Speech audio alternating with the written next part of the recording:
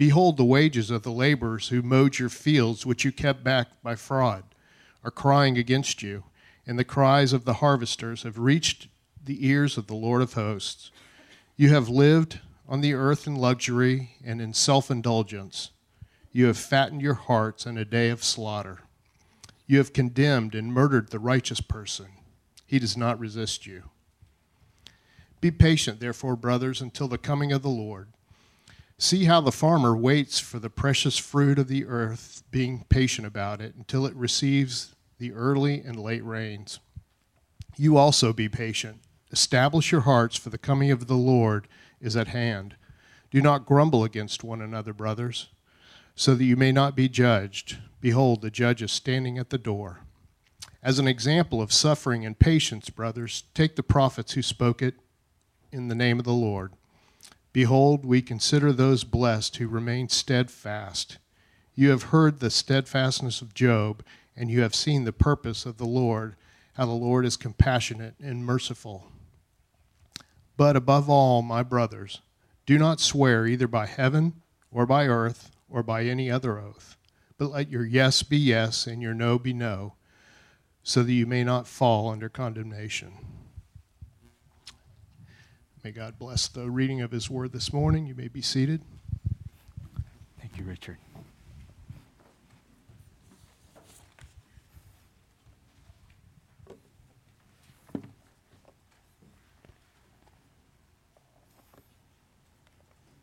Well, good morning to our guests. On behalf of the pastor elder team, I just want to welcome you. I want to thank you for being here. My name is Alex. I'm one of the pastor elders here, and it is my joy and privilege to bring the Word of God. If you are new to the church, just want to invite you to come back next Sunday. Our lead pastor, Tim Merwin, will be preaching. Love for you to hear him preach. But this morning, the title of this sermon is The Trappings of Riches and the Blessing in Suffering. I want you to soak that in for just a moment. The trappings of riches and the blessing in suffering.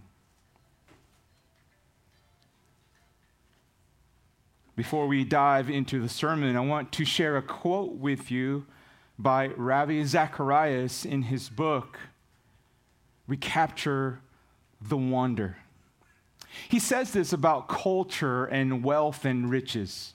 He says this, in a culture where the possibility of wealth and the acquisition of things is so defining of success, we end up pursuing things that, even if we are successful, can never deliver what we envisioned they would.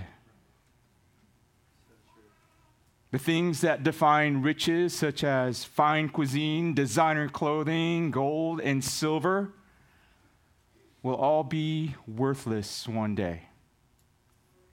This is why, and I believe this is the main burden of our text this morning.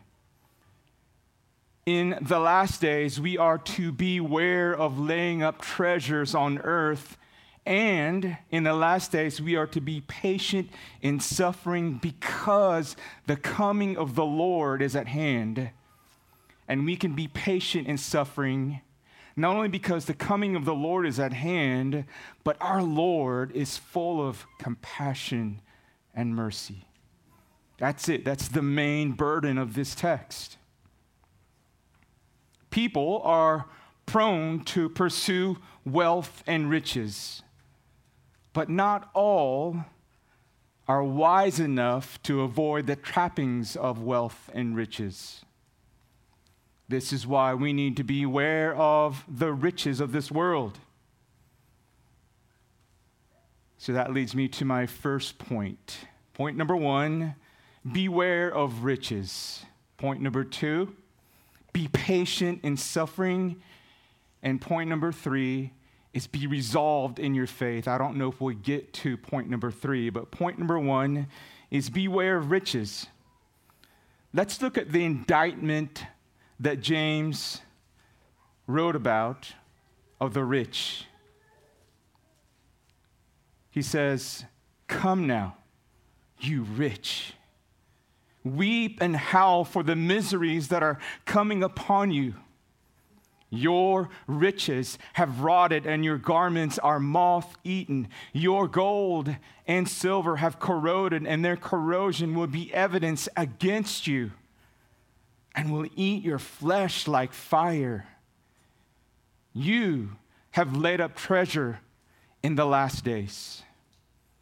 Note that James uses the same of address in chapter 4, verse 13, and chapter 5, verse 1. He says, "Come now, you who say."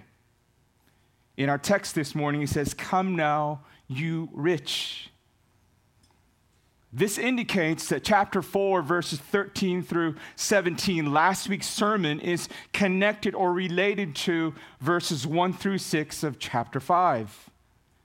Both are connected by the same overall arching theme of the importance of allowing God and his values to shape our attitudes and our values toward business and wealth.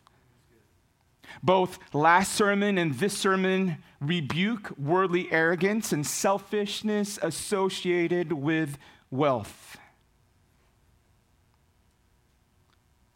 But while chapter 4, verses 13 through 17 urges believers to repent, verses 1 through 6 of chapter 5 condemns ungodly rich people, specifically rich landowners that are unbelievers. James condemns them and pronounces doom with no hint that they can repent. So, church, we need to be reminded this letter was written to Jewish Christians. It was written for many congregations to read. And it is a very personal letter. Note how many times he says the word in the form of you in the 12 verses. He says it 23 times. Therefore, church, this letter is written to us just as much as it was written to the Jewish Christians back in the day. In our passage, James brought a rebuke in a scathing tone to the unbelieving rich and brought loving and encouraging instruction to those who are hurting, who are in need, and who are poor. This is how our text is structured, and that is how we're going to proceed in this sermon. Verse 1 again. Look with me. "Come now, you rich. Weep and howl for the miseries that are coming upon you." Now, it's important to note here that the Bible nowhere condemns wealth itself. You know that money is not the problem. We need money to support our families, right? It is the love of money that leads to all kinds of evil. 1 Timothy 6, verse 10. In fact, wealth is often thought of God's blessings. We see this in Proverbs chapter 10, verse 22, where it says, "The blessing of the Lord makes rich, and he adds no sorrow to it." However, back in the day of James, the rich, wicked landowners, as a social class, well, some of them were guilty of exploiting and oppressing the poor. And it is no different today. Many of them lived as if there was no God who ruled over everything, and so it is today in the church. Now, I'm not aware of anybody who is rich, who is a landowner, who has hired laborers and harvesters. So culturally speaking, this doesn't translate one-to-one to our culture today. But the biblical principle of living in luxury and in self-indulgence to the neglect of God and neighbor translates very well one-to-one from their culture to our culture today. Meaning this principle is timeless. It applies to them then, and it applies to us now.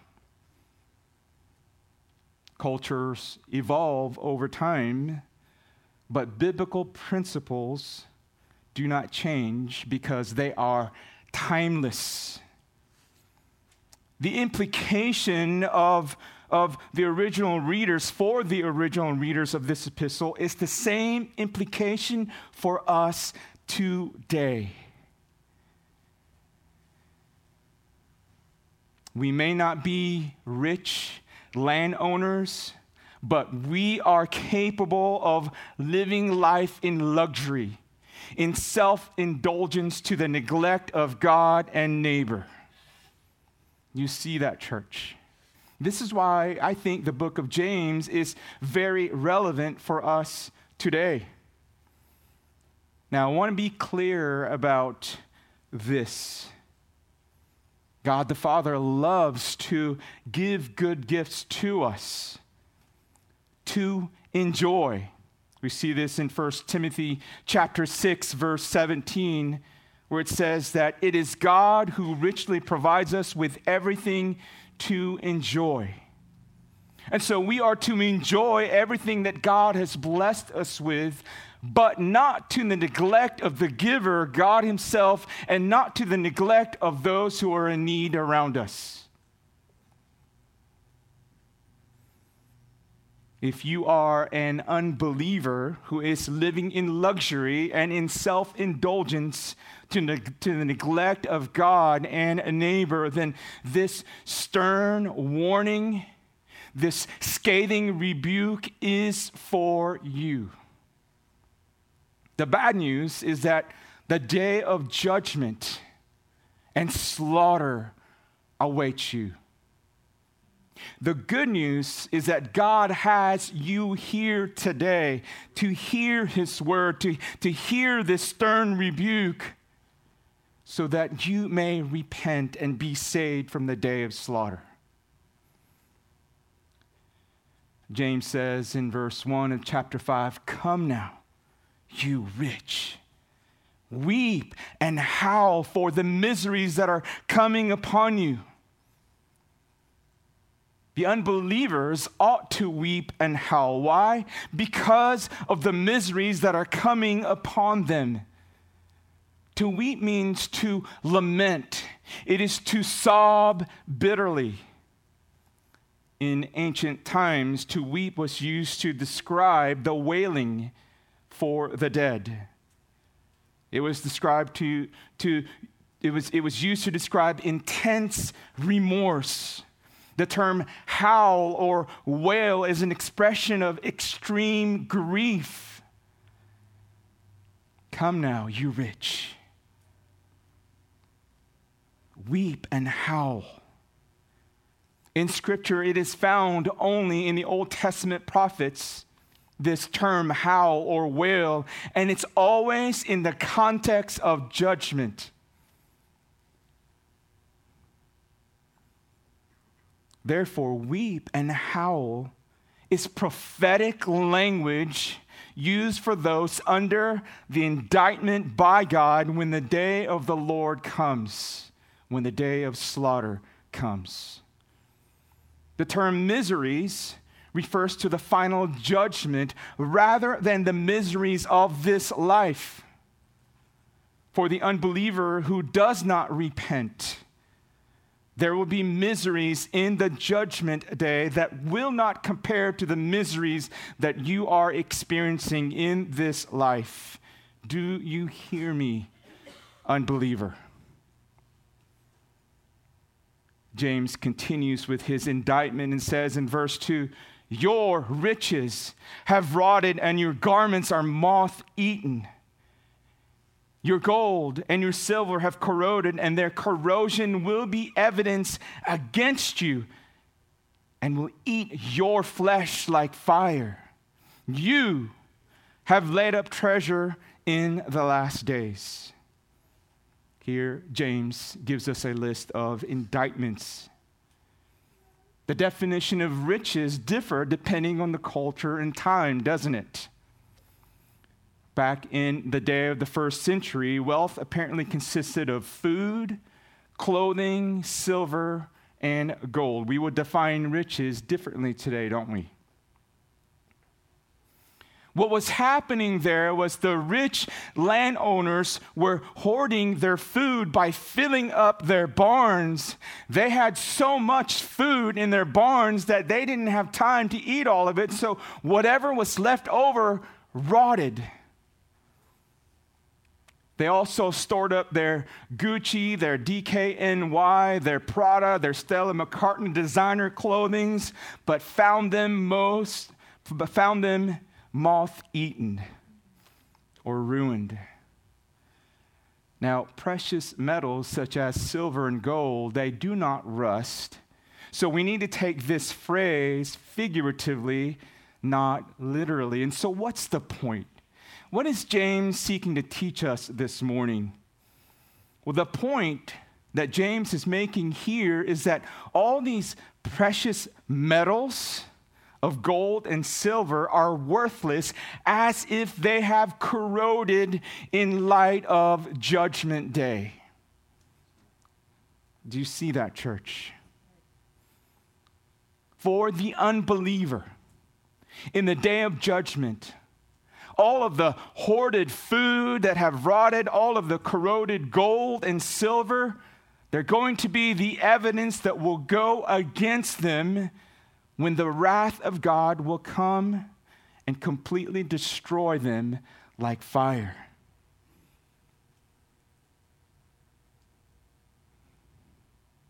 You have laid up treasure in the last days.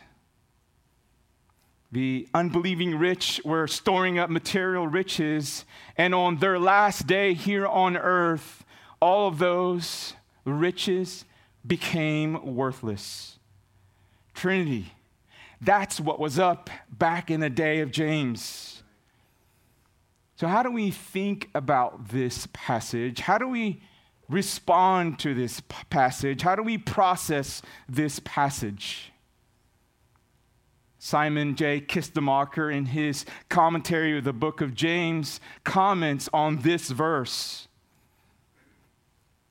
He says this: earthly possessions are like the tides of the sea. They come and go.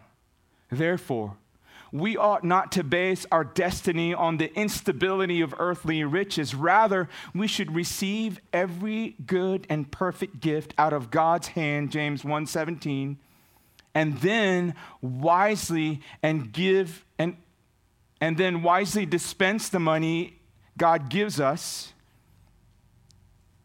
When we remember the needs of our fellow man and give generously, we reflect God's generosity towards us. That's how we are to think about the wealth and the riches of this world. Now today, if you happen to be financially blessed by God, then consider this, or be reminded of 1 Timothy chapter 6.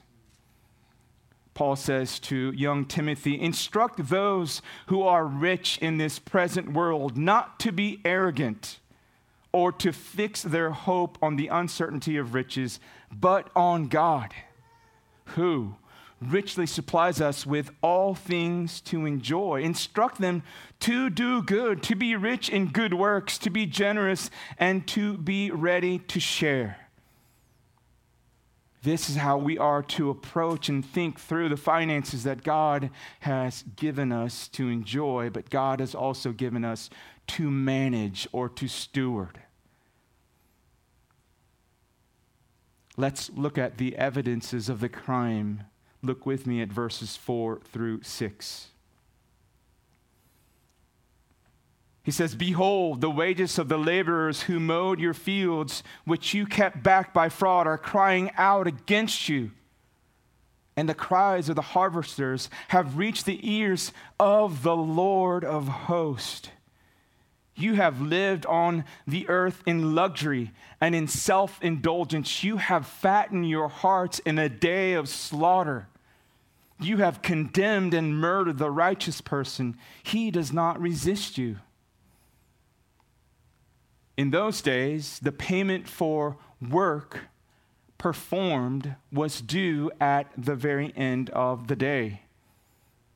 Apparently, because the rich landowners were greedy, they kept back the wages from the poor laborers, from the poor harvesters of their fields. The term kept back can also be translated as defrauded. These rich landowners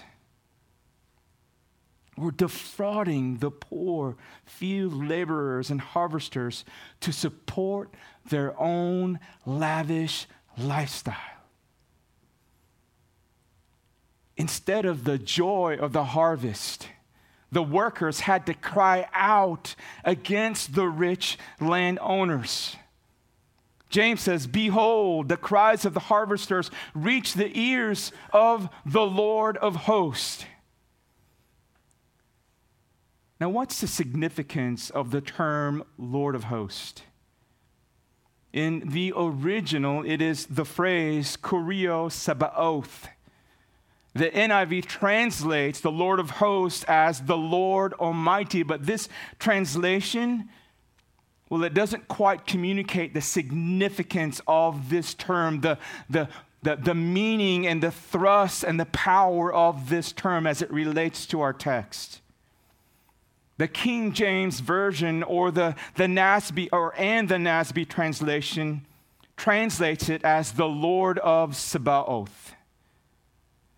And so what is the significance of this phrase, the Lord of hosts or the Lord of Sabaoth? Why am I even spending that much time on this? Here's the thrust of that phrase. This is a Hebrew name of God, meaning the Lord of the host of heaven. This is a reference of God in the Old Testament as a warrior. This God who hears the cries of the poor is no other than the Lord of armies of heaven and earth. And this warrior, this almighty warrior, he is hostile towards the wicked and those who are oppressing the poor and the needy. And he will, this warrior, this Lord of hosts of heaven and earth, the armies, will bring complete destruction to the rich unbelievers. He will bring complete death and destruction to the unbelieving rich who have defrauded the poor, who have lived in luxury and in self-indulgence to the neglect of God and neighbor. Verse 5 says this, "You have fattened your hearts in the day of slaughter." While we were on my sabbatical last year in Michigan, we were able to go to a 4-H show. What I learned about the 4-H show is that the kids raised their own pigs.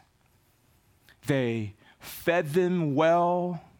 They bathed them. In the movie Babe, we see that Babe was bathed with buttermilk, and he appeared to be sleek and silky and shiny. These pigs were plump and very healthy looking. They were living a life of luxury. They had become fat and happy. I noticed that during the show, the kids would spray the pigs when they got a little bit of mud on them and a little bit of poo on them. They would keep them brushed. I also learned that the kids would not allow themselves to name their pig, and that they wouldn't even speak to their pig during the 4-H show before the judges. They would lead them out in this procession to be judged with a staff. I thought to myself, what an odd relationship. my relationship with my dog, Toshi, I talk to him. He loves me back by sitting next to me, and I hug him, and he cuddles with me. But these kids were pretty distant with their pigs. Later, I found out from one of the locals that the kids don't name them and they don't speak to them because the day after the 4-H show, they were all going to slaughter. So during the last day of the 4-H show, this barn that we were in, it was full of oinks and squeaks. And the very next day, it was filled with silence as all of them went to slaughter. All of them went to slaughter. Church, this is the picture that James wants us to see for the unbelieving wicked who continue to reject the good news of the gospel and the free grace of God that he extends through Jesus Christ. By defrauding the poor, the field laborers, and the harvesters of their wages, they, in a sense, condemn them to death. Therefore, the Lord, the Almighty God, the warrior, the Lord of the armies of heaven and earth will bring destruction and complete death to those who are wicked and unbelievers.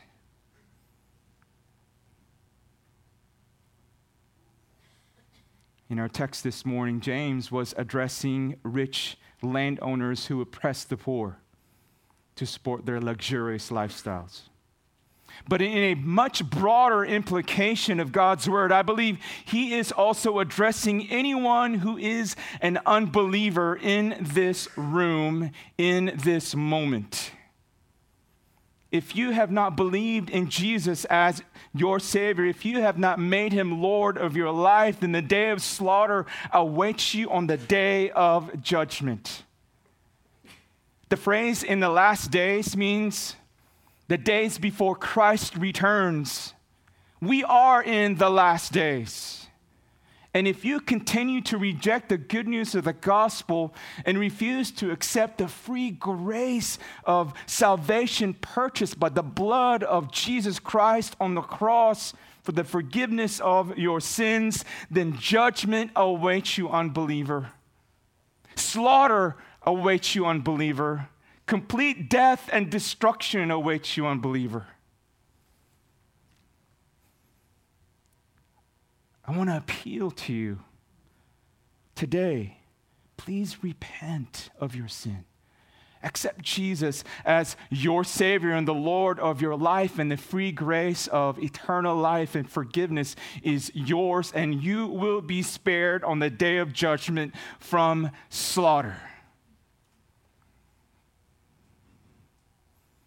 Repent and let the word of God reorient your life. If you are a genuine believer, but you have drifted away from the teachings of Scripture, and now you are living in a life of luxury and in self-indulgence to the neglect of God and the neighbor, I want to appeal to you, repent. The good news is here, you have the opportunity to repent because Christ died for you.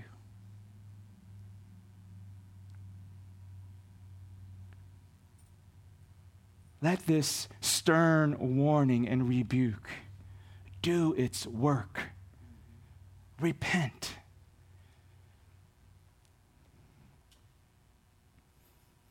You see, all of your fine cuisines will rot.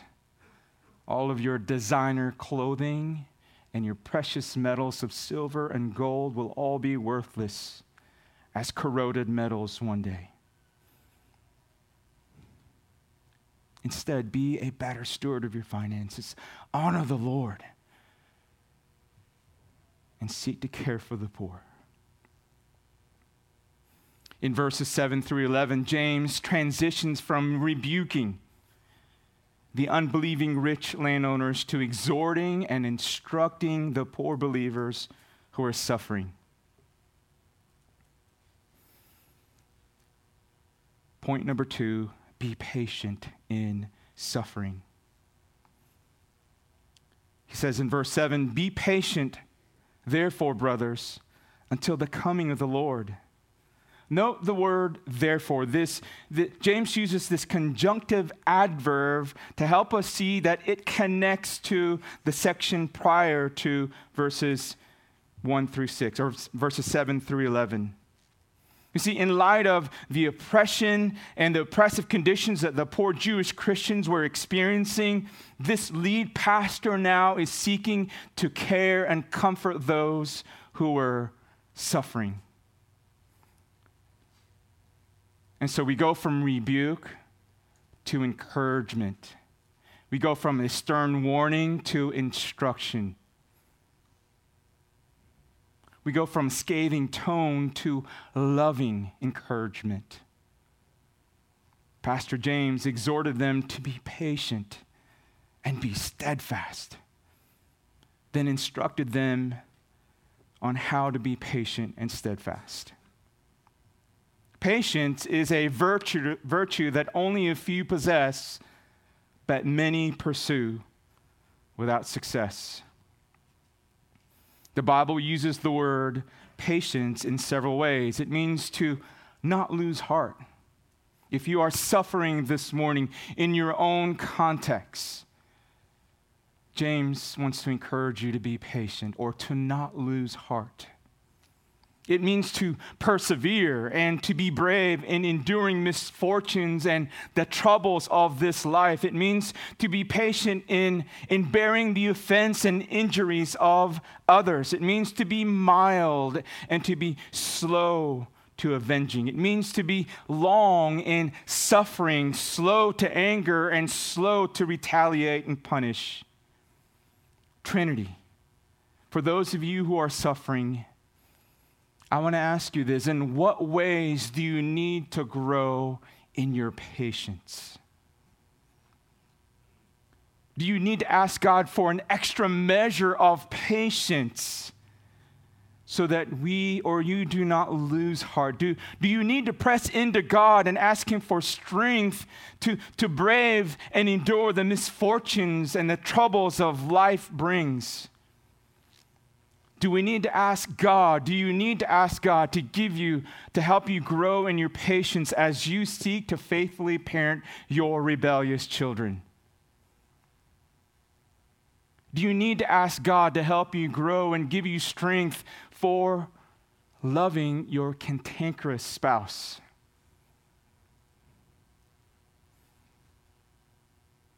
How long do we need to be patient? James says, until the day of return of Jesus Christ, until He comes back.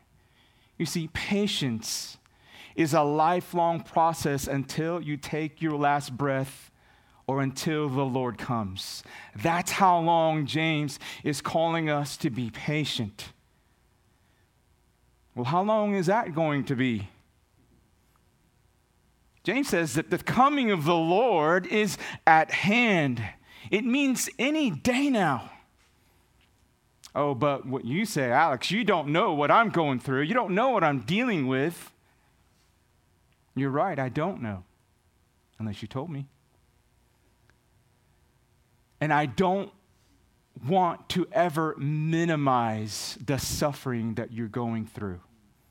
I want to confirm and affirm you that your pain is real. But I also want to tell you the truth in love.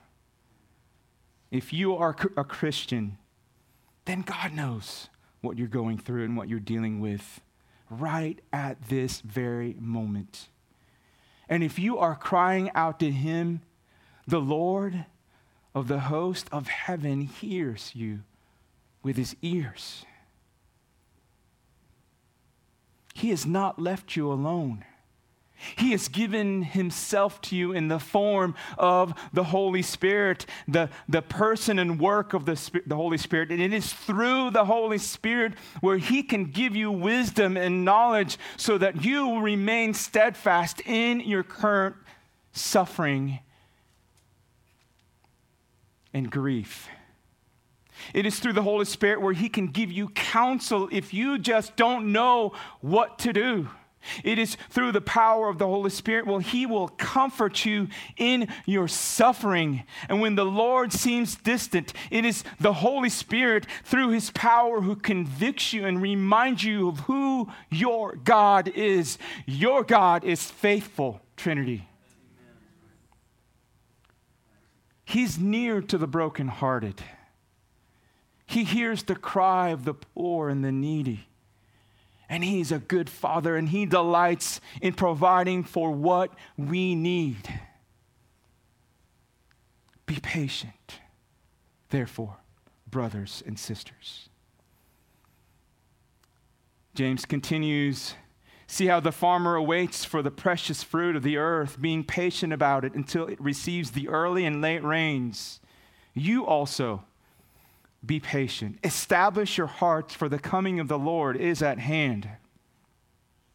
Palestine was a rainy let me take that back. Palestine had 2 rainy seasons, and it is an agricultural nation. They received rain in October through November, and then they received rain again in April through May of each year. So the farmers had to prepare the land, they had to sow the seed, and they had to wait for the rains to come, and then the harvest. See how James is walking the people of God through their own context. This is how you wait. Being that Palestine was an agricultural terrain, the Jewish Christians knew exactly what he was talking about. James says to be patient like this. He says, be faithful in your responsibilities as a farmer, till the land, sow your seed, and then wait for the rain. You can't make the rain come. It will come in its due season. You can't make the crops grow. It will grow in its own timing. And you can't rush the harvest because God has predetermined the timing in and through nature. That's how we are to wait. We are to wait patiently, but be responsible, be faithful in what God has called us to do. What else do we do while we wait? Well, we don't wait passively, because suffering can make us weary. Suffering can make us weak. Suffering can lead us to doubt the goodness of God. Suffering and the difficult circumstances can lead us to lose heart. This is why James exhorted them, and this is why James, the book of James, exhorts us today to establish our hearts. What does that mean? What does that look like in my life? I'm glad you asked. What does it mean to establish your hearts in the midst of patience and suffering? It means to stable our hearts, because our hearts are prone to wander from our faith in God. It means to place our hearts firmly, to fix our hearts on the promises that Jesus will return. It means to strengthen or to render constant our heart. Why should we establish our hearts? Because the coming of the Lord is at hand. Because the coming of the Lord is approaching. Because he will return, we can wait patiently with confidence. Meanwhile, what else should we do while we wait patiently? While we strengthen and establish our hearts? Well, James says, do not grumble against one another, brothers, so that you may not be judged. Behold, the judge is standing at the door. Do you sense the imminence of Christ's return? Church, we should not grumble while we wait.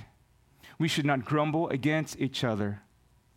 You see, when we are suffering, we're prone to lash out at others, aren't we? And oftentimes, the ones we lash out at are our loved ones. We are tempted to complain to others. We are tempted to speak harshly to others. So why should we not grumble against each other while we wait patiently as we establish our hearts? Well, grumbling against each other leads to sin. And as Christians, as believers, the good news of the gospel is that we will not have to experience the judgment on Judgment Day against us because of our sin. Why? Because Jesus took on the punishment that our judgment deserves. But for the unbeliever who continues to reject the free offer of saving grace, they will face judgment on the day of slaughter. And they will be found guilty. Every single one will go to slaughter. This is why if you are an unbeliever, I just want to call you to repentance and accept Jesus as your Savior and the Lord of your life, and you will be spared in the day of slaughter. Jesus has made a way for you to be spared at the bloody cross. As believers, why should we not grumble against each other? Well, James says, so that we will not be judged. When we grumble, we end up saying harsh words to each other. Harsh words can do great damage. You heard that in chapter 4. Jesus says this in Matthew chapter 12, verse 36. I tell you, in the day of judgment, people will give, or some other translations, every man will give an account for every careless word they speak. So how are we supposed to use our words? The Apostle Paul tells us in Ephesians chapter 4, verse 29, he says, let no corrupting talk come out of your mouths, but only such as is good for building up as it fits the occasion, so that it may give grace to those who hear. Why should we not grumble against each other? Because the coming of the Lord is at hand, because the judge is standing at the door.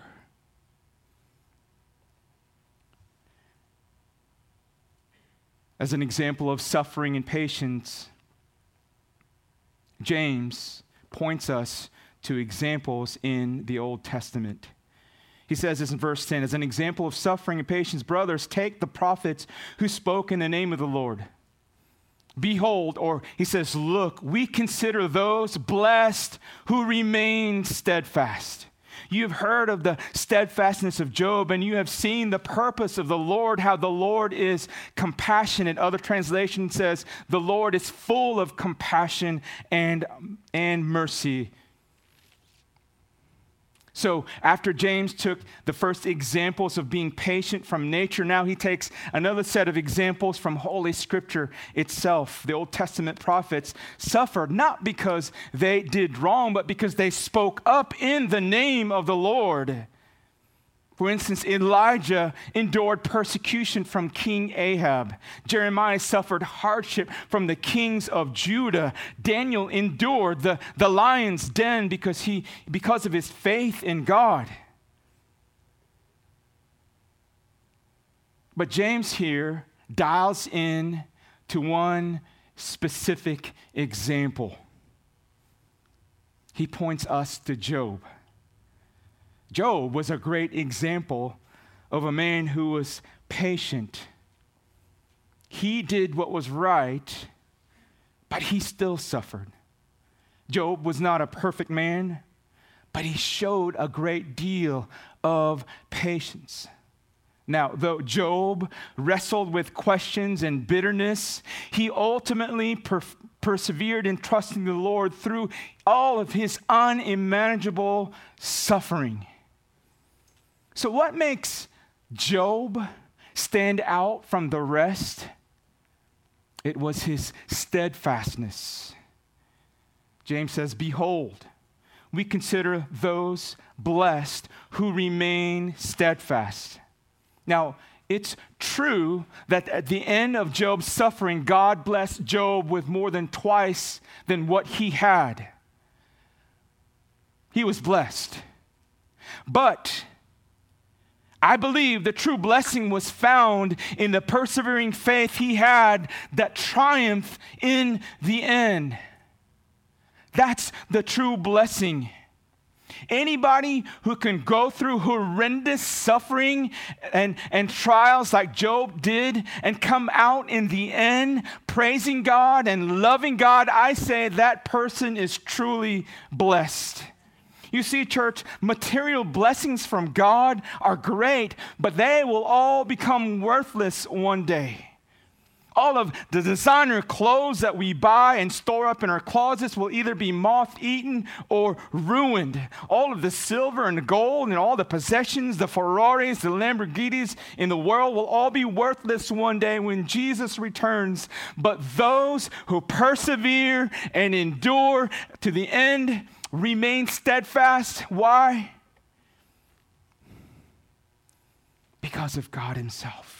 And they will be truly blessed because their prize, their reward, their inheritance is Jesus Christ himself. You see, Jesus didn't come to this earth and humbled himself to be nothing, to take on the form of a slave, a servant, so that we can be materially rich. No, he humbled himself and made himself nothing. He gave up all the glories of heaven so that we can be rich in him.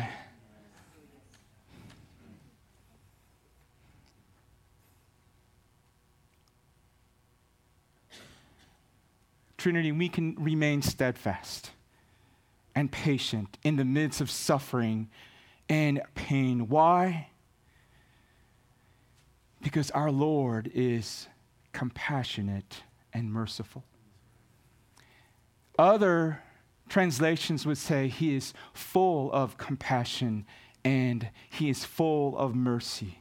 Psalm 103, verse 8 says this, the Lord is compassionate and gracious, slow to anger, and abounding in steadfast love. You see, he's not only compassionate, but he is full of compassion. And his compassion drove him to reach out to us in love and mercy. That's how we can remain steadfast. That's how we can be patient in the midst of trials and tribulations, because Jesus is compassionate and he's reaching out to us with his love and mercy. Church, the coming of the Lord is at hand. Remain steadfast, Trinity Community Church. Though suffering may last for a little while, he will come again and make right the wrong. He will redeem all that is lost. He will make new the old. He will restore all that has been broken. He will exchange our old bodies, our old broken bodies, with new glorious ones. Trinity, Jesus is our only hope for patience and suffering. And his coming is at hand. Therefore, church, let us establish our hearts. Let us strengthen our hearts. Let us stand firm in our faith. And let us fix our eyes on Jesus. Would you stand with me? We won't preach the third point.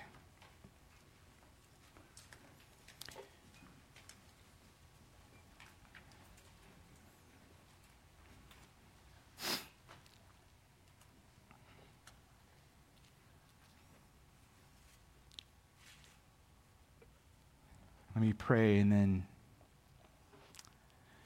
we'll close. Father, we just want to thank you that your word seeks to minister to us both not only in a stern rebuke for unbelievers, but a stern rebuke and correction for those believers, genuine believers who have strayed from your teaching and have drifted into a life of luxury, self-indulgence, to the neglect of who you are and to others who are in need.